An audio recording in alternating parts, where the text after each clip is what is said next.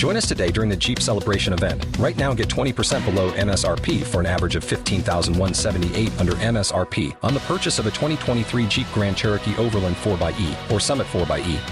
Not compatible with lease offers or with any other consumer incentive offers. $15,178 average based on 20% below average MSRP from all 2023 Grand Cherokee Overland 4xE and Summit 4xE models in dealer stock. Residency restrictions apply. Take retail delivery from dealer stock by 4/1. Jeep is a registered trademark.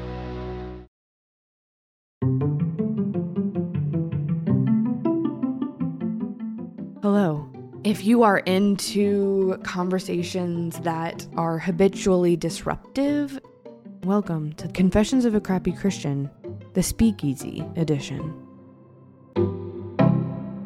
If you have been on the internet in some capacity for the last, let's say 5 years or so, you've seen this sociological phenomenon unfold, which is a resurgence of New Ageism, New Age practices, New Age worship. It's nothing new.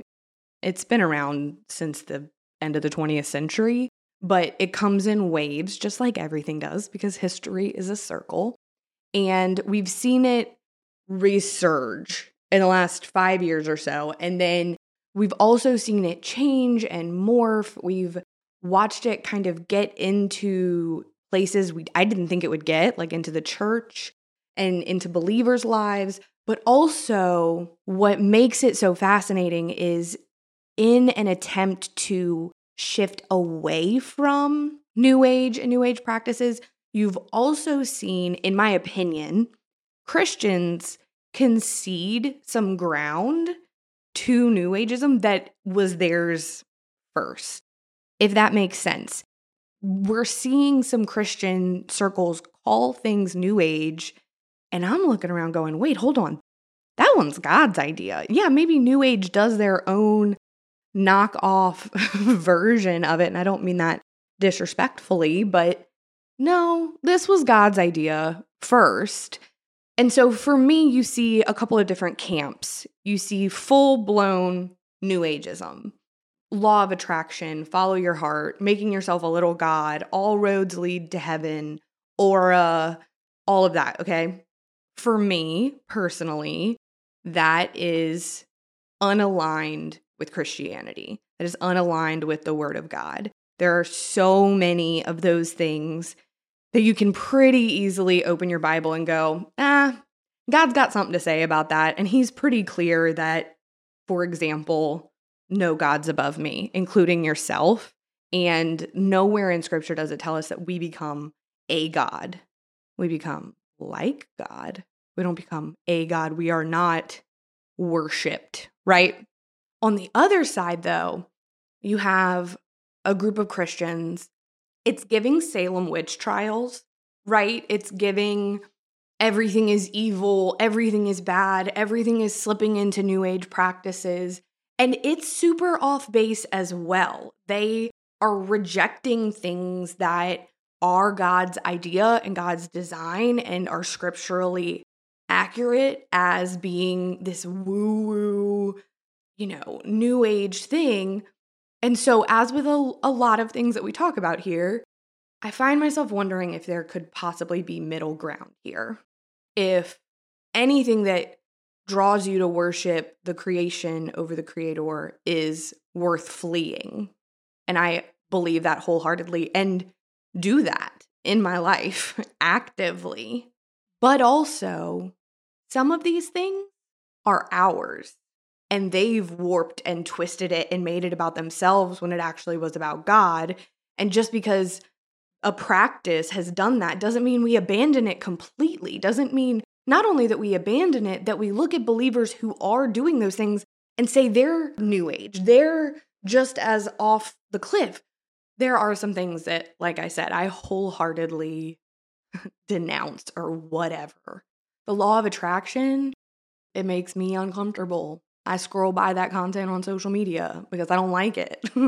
Making yourself a little god, it makes me squirm in my seat. I know God's not a lightning God, but sometimes I'm like, ugh, he might. As much as I wish all roads led to heaven, I know that they don't because there is only one that leads you to the Son and therefore leads you to the only real God, right?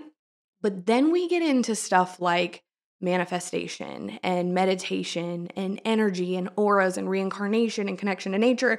And I just have questions, which I realize is basically the unofficial tagline of these segments. It's just, I have questions. I'm never claiming to have fully landed the plane. There are some things that I can tell you this is what I believe on, but by and large, I'm just not willing to accept the line that I've been given as an answer. And I want to find the answer for myself. So I pulled 5 concepts that are usually considered New Age. And we're going to talk about how the world does it, how they define it, maybe like what it was actually supposed to look like, what God intended it to look like. We'll go into scripture about it.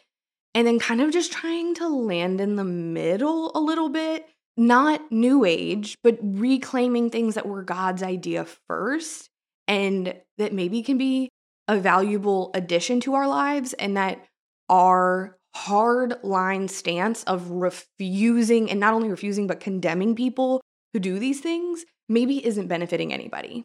I first encountered mindfulness and meditation a couple of years ago. I started doing EMDR therapy, which if you're in therapy and your practitioner offers EMDR, I'm not going to do a whole thing about it, but definitely recommend. It was a game changer for me.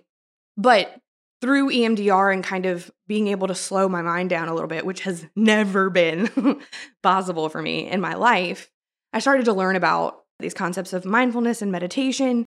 And then I started reading from different sources about how it was problematic and it was bad and it was wrong, that it made you really self-focused and all of that kind of stuff. And I could see how it could go that way, potentially.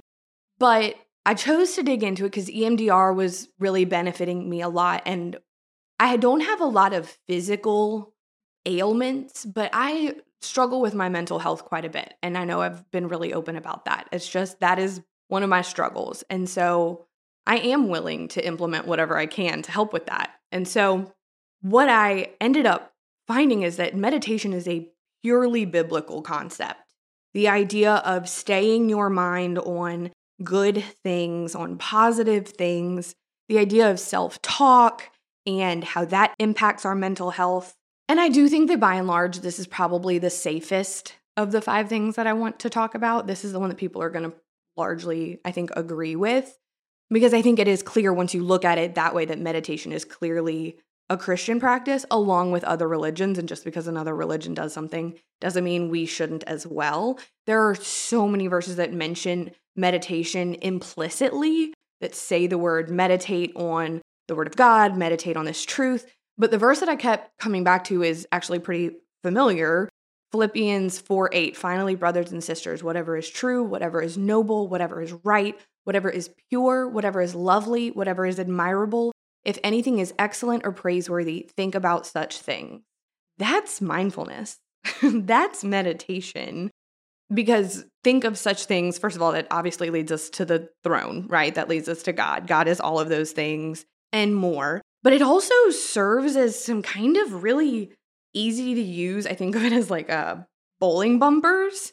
What am I thinking about? What is my mind set on? And it does that follow this checklist of, is it true? Is it noble? Is it right? Is it pure, lovely, admirable, excellent, or praiseworthy? Is the thought pattern, the self-talk, yes, this could even apply to yourself. I know it's so wild to think that you could actually think good things about yourself. But if I get stuck in a loop of a thought pattern, meditation is what brings me out of it. Meditation is how I try to start my day on things that match up with Philippians 4:8. And those things come from God. And those things are God. So I think I would just like to almost see us reclaim the idea of meditation and meditating, that was God's idea and God's direction for us. So why aren't we doing it and calling it that? It could be praying, it could be meditating, it could be practicing mindfulness, it could be a couple of verses that you memorize that when you need to center yourself on the rock, you've got those in the bank and you can pull them out and you can meditate on them. That's about as black and white as it's going to get in this episode, because I want to talk about some more gray area things, some things that require more nuance, which unfortunately leaves a lot of room for misunderstanding, misconception, misquoting, people taking away that I'm saying something is okay the world's way when that's not what I'm saying. But I really do believe in us. Even the people who are listening to this because they came into it ready, guns blazing to disagree, my hope is that you'll hear me out. So let's talk about manifestation. Traditional definition, manifestation is the public display of emotion or feeling or something theoretical made real. Okay, so it is essentially thinking of something and making it happen. Very magical, okay? This really falls in line with law of attraction, the idea that what you put out into the world, you will receive back. This is really popular on TikTok in the whole lucky girl mantra or blessed girl manifestation. I manifested that. It's problematic, right? This is completely out of whack with what the Word of God says. I don't see a ton of Christians saying that they manifest things. Personally, that's not the content that I'm consuming, at least. Is it out there? For sure. I'm not seeing a ton of this. I don't think this is super popular. But I do think that the other side of that coin is putting God in a box and believing that He doesn't want good things for us and that those good things could never be material, which I realize is controversial. But all good gifts come from God.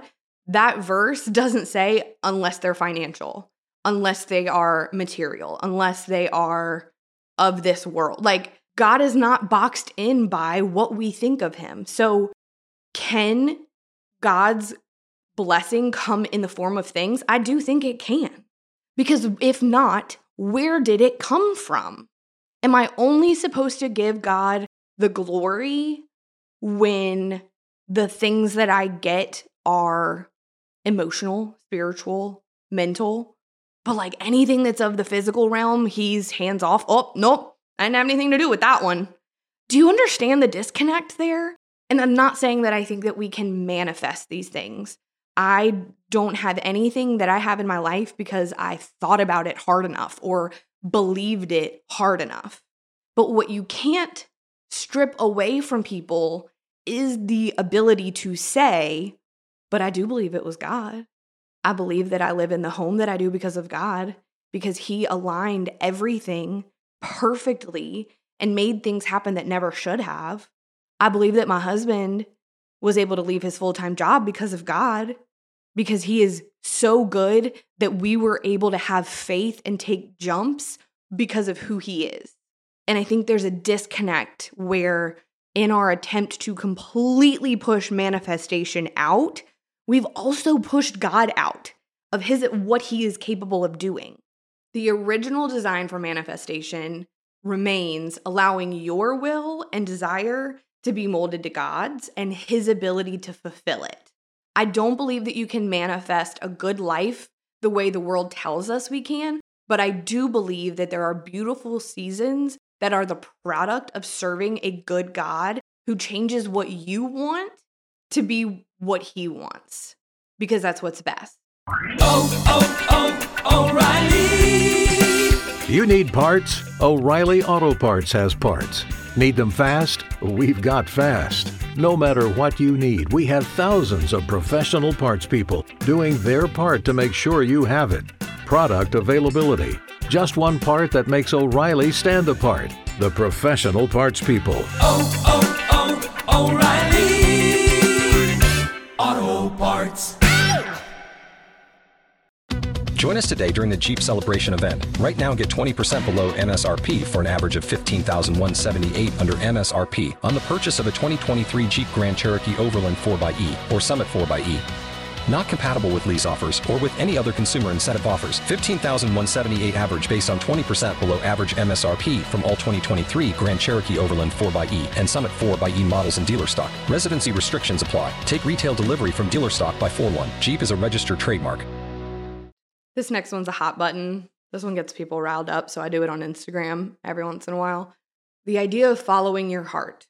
Okay, if we're sticking to the two camps, you have camp New Age is everything you want is good. Your gut will guide you. The stars will lead you. It will land in your lap. It's linked to manifestation pretty heavily. It's following your emotions, and your feelings are the truth, right? Okay. And then you have the camp that says, follow your heart. You can't follow your heart. Your heart is deceitful above all things and desperately wicked. Like, you have a heart of stone. You are wicked and depraved, which you're not wrong. You're not wrong. It's just incomplete. You're just missing the best part, which is where, yes, there are verses. Specifically, the one that is a favorite is Jeremiah 17:9. The heart is deceitful above all things and beyond cure, or it'll say desperately wicked. Who can understand it? Yes, 100% accurate. That is the Lord talking to the tribe of Judah, but also talking to all of us before we're in Christ. Because if we want to go Old Testament, you have to rationalize that verse with Ezekiel 36:26. I will give you a new heart and put a new spirit in you. I will remove from you your heart of stone and give you a heart of flesh. 2 Corinthians 5:17. Therefore, if anyone is in Christ, he is a new creation. The old has passed away. Behold, the new has come. So my heart was deceitful above all things, and it was desperately wicked. But then I handed my life over to Christ. He gave me a new heart. I died with him, was resurrected. The old is gone. I'm not that girl anymore. She is no longer here. So that means that if I have a new heart that looks like Jesus, does that mean I can follow it? Does that mean that I can, by and large, trust my heart because I've been given a new spirit? And when something is out of line with scripture and with the spirit, my spirit hates that. When I do something that I know I'm not supposed to do, I hate it. Now, that doesn't mean that I can't choose to do it. It doesn't mean that we don't have the ability to choose to sin. It just means it's not us anymore. It just means that's not ours anymore. It is picking up something that isn't yours. And we will struggle and wrestle with that for the rest of our lives. But that does not mean that we aren't good, that we have not been made whole and holy, and therefore can follow our heart. Because I think really believing you can't follow your heart comes down to, and I mean this in the kindest way, but a relatively small understanding of the Holy Spirit. Because I think sometimes we think the Holy Spirit is New Age.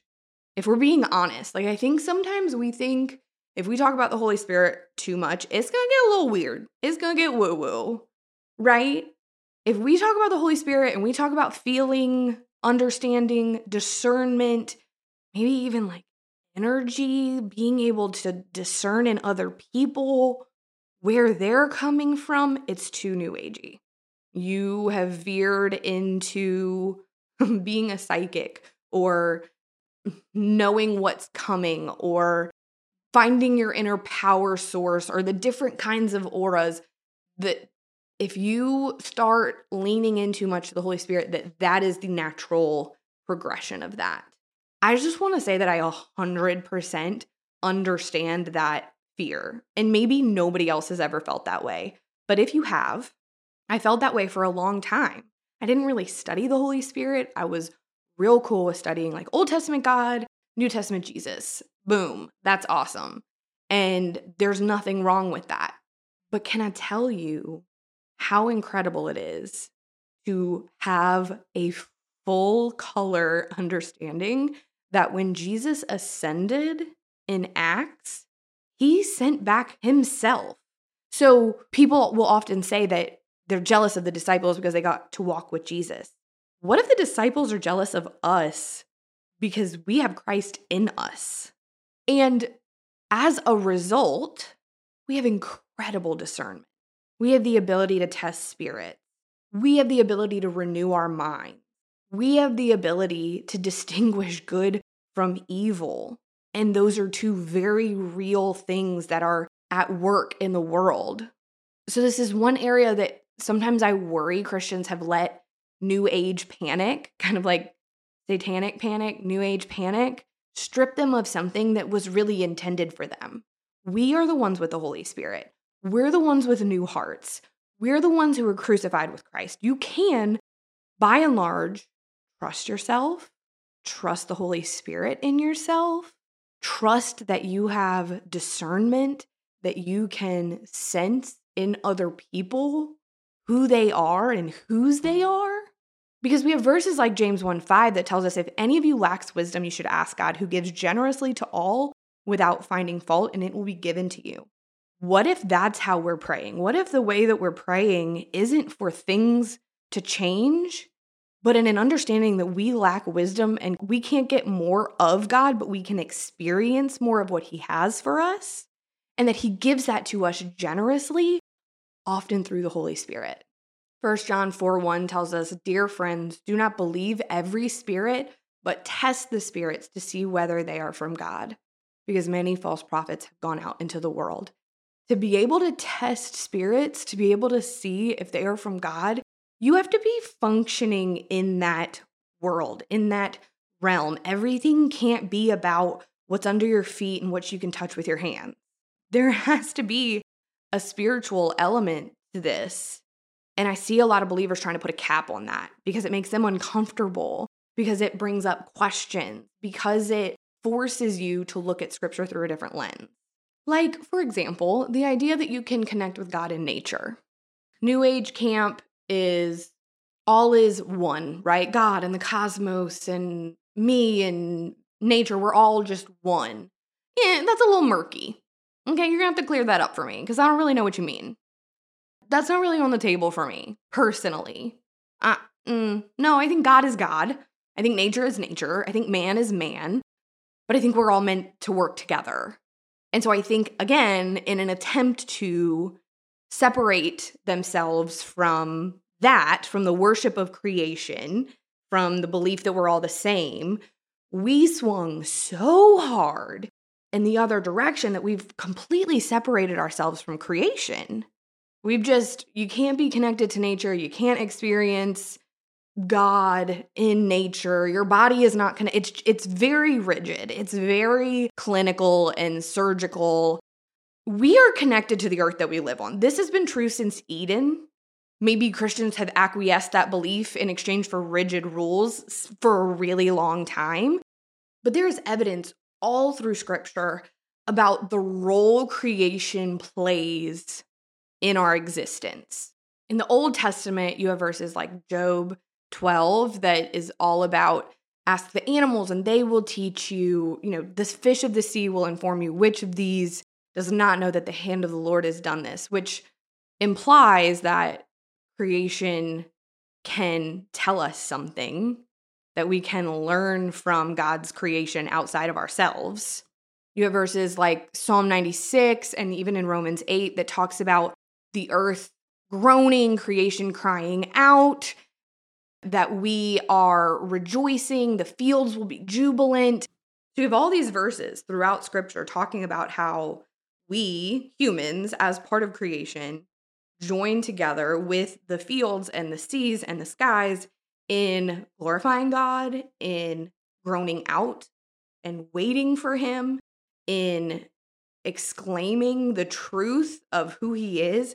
So if we're doing all of that with creation, then does that not mean that we can meet God there? I'm not saying you shouldn't go to church. I'm not saying you shouldn't be involved in a community, because I think that those are scriptural instructions that are for your benefit. And I stand behind that as someone who has been really deeply hurt by a church and by its people. I say that as someone who honestly has plenty of reasons to not go to church. I think you should go to church. And I say that because I love you, not because I'm judging you, and not because it's something that you need to check off a list, but because it is what is in scripture. And I can tell you from experience that it's true and that it's better. Community is better. Learning under teachers is better than going out at it alone. I've done solo on an island Christianity, and I've done biblical community Christianity, and I will take the latter every single time, not just because it's what's instructed in Scripture, but because I know that it is better. What I have a problem with is people that think that church can only be within the four walls of a building. That if you say you are having church anywhere other than like the First Baptist of Greenville, you're New Age. The word church shows up about 120 times in the New Testament, never mentions a building. The first time it shows up in Matthew 16:18, in which Jesus tells Peter, like, you're the dude. You are Peter. On this rock, I will build my church. Do we think Jesus was talking about a physical church? Do we think Jesus was planning to like lay Peter out and build a church on top of him? Are we taking it that literally? Because the church is the body, right? The church is the body. We're all the church. You can go to a church. I highly suggest it. You can belong to a church. You're still a part of the body. We're still all the church. And I do believe that the body belongs together. I can also believe that God can meet you wherever he wants to, and that can be church too, because you are a part of the church. I do not believe that church is relegated to being within the four walls of a sanctioned building. I think that it is church when you have friends over that are believers and you enjoy your time together. I believe that that brings God glory because it's building you up and building you in community. I think that's church. Yeah, like I think that you can be in the middle of the ocean and experience God in a way that you can't on land, and in a way that fills you up and inspires you and allows you to go out and be the church, that experience can be church. I do. My concern is that in our righteous pursuit of abstaining from evil, like 1 Thessalonians 5 tells us to, we've given ground to a new age movement that isn't theirs. That was God's first, and it remains his. Even, like reincarnation. It's kind of a silly one, but I believe in reincarnation because I believe I was already reincarnated. I died. The old me died. Scripture doesn't mince words on that.